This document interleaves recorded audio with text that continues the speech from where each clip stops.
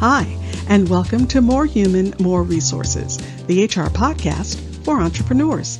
I'm Vicki Brown, your host and CEO of Vidamaneo Enterprises. As a serial entrepreneur, I understand that having the right expert help has been critical to my success. That's why I'm dedicated to telling you, in plain language, what's going on in the world of HR that might impact your business and what you need to do about it, with real actionable tips to help you master that list of must-dos and grow your leadership muscle. First things first, the information contained in this podcast is provided for general purposes only and is not to be considered legal advice. Your decision to adopt or not adopt any practice or procedure mentioned in this podcast is solely yours, and we bear no responsibility for the outcome. We urge you to always consult legal counsel and other appropriate licensed professionals. And with that, let's get into the show.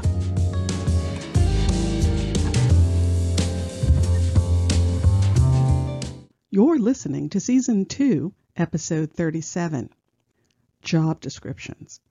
Wow, they really are the forgotten stepchild. Think about it. When do you even put a thought toward job descriptions? Only when there's an issue. Someone wants a promotion, or you're hiring, or a job is expanding or shrinking. Actually, the most common time a job description will come up is when someone has been off work for a medical leave or workers' comp, or they have some sort of medical restriction pending. Well, then the job description is all the rage. It's the first thing everyone is clamoring to get their hands on. Wait, what's that? You don't have a job description?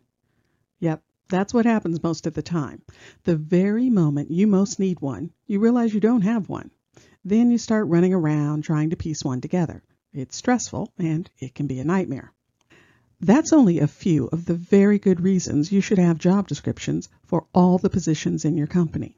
Yep, every single one. Now, I know it sounds daunting, but sit tight. I'm going to help you get there. First, we need to be aware that there's a difference between a job description and a job posting. A job posting is really an advertisement. It's a marketing piece. You're trying to entice someone to come to work for you. Oh, sure, it'll have some elements of the job description in it, things like the main job duties and some of the requirements, but a job description is an internal personnel document. It's more detailed and specific. That's because it's used for more detailed and specific purposes. For instance, let's say Vicki hurt her back, and her doctor says she can work, but only with some work restrictions. And let's say she can't sit for more than 1 hour at a time.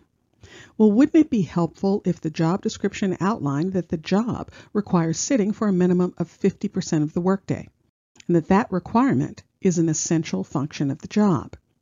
Now, you'll hear me talking about essential functions a lot because they're the ones that count when you're talking about work restrictions. Not just can Vicki do the job, but more importantly, can she do the essential functions of the job?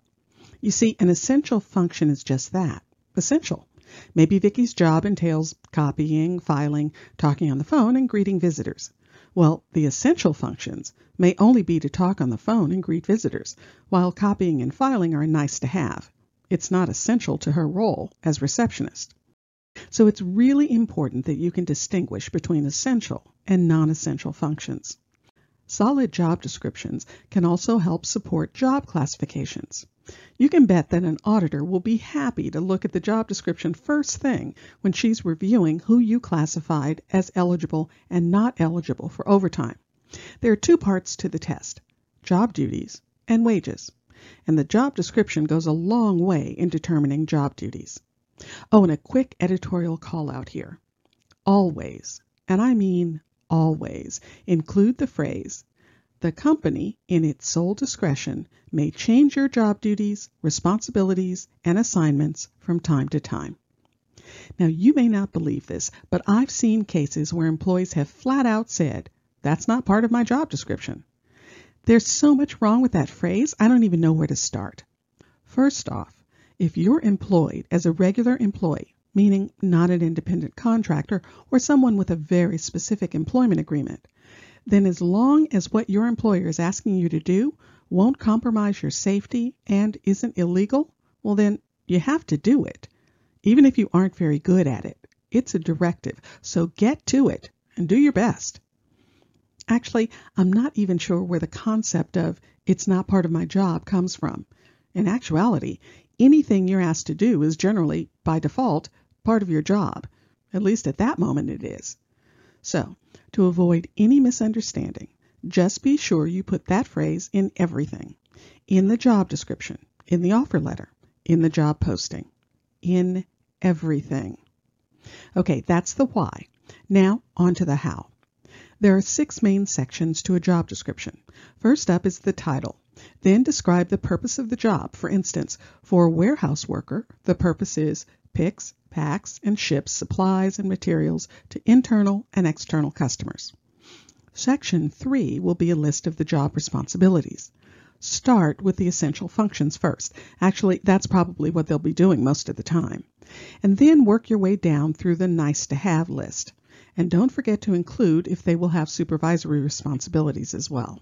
Section 4 is all about qualifications and skills needed to do the job. Now, this section and the next, education, can be problematic. You want to look at these 2 areas as the minimum requirement, the minimum skills requirements, the minimum education requirements. If you're overblown with your description, you want a PhD candidate that has 10 to 15 years experience in blah, blah, blah. Not only will you cut out valuable candidates, but if, or should I say when, you're challenged on it, you probably won't be able to show that, quote, the requirements are directly job-related and an accurate predictor of job performance. Now, it's a long story, but that's what Duke Power Company had to show to the Supreme Court to prove that they weren't discriminating with their degree requirements for jobs. Here's a hint. They lost. It's called disparate impact, and it basically means whatever requirement you put in place disproportionately affects minority groups. So, all that to say, be careful and thoughtful in listing the education and skills requirements. And the last section is the most often overlooked. It's the physical requirements section. I actually call it the workers' comp section because it's the first place people look when they're talking work restrictions. It should list things like percentage of time the job requires standing, sitting, twisting, reaching, lifting, etc. It sounds silly and tedious, but it becomes the golden rule when you're trying to figure out if you can accommodate the restrictions a doctor has put on his patient, your employee. That's all a pretty good overview of job descriptions. Now remember, a job description and a job posting aren't the same. There is definitely some detail that goes into a job description that wouldn't be in a job posting. And in fact, there's some additional language that should be in every job posting that wouldn't be part of a job description.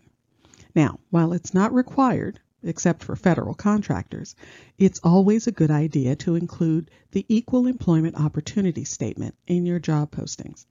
I'm sure you've seen them because a lot of employers use them to signal to potential candidates that they're inclusive.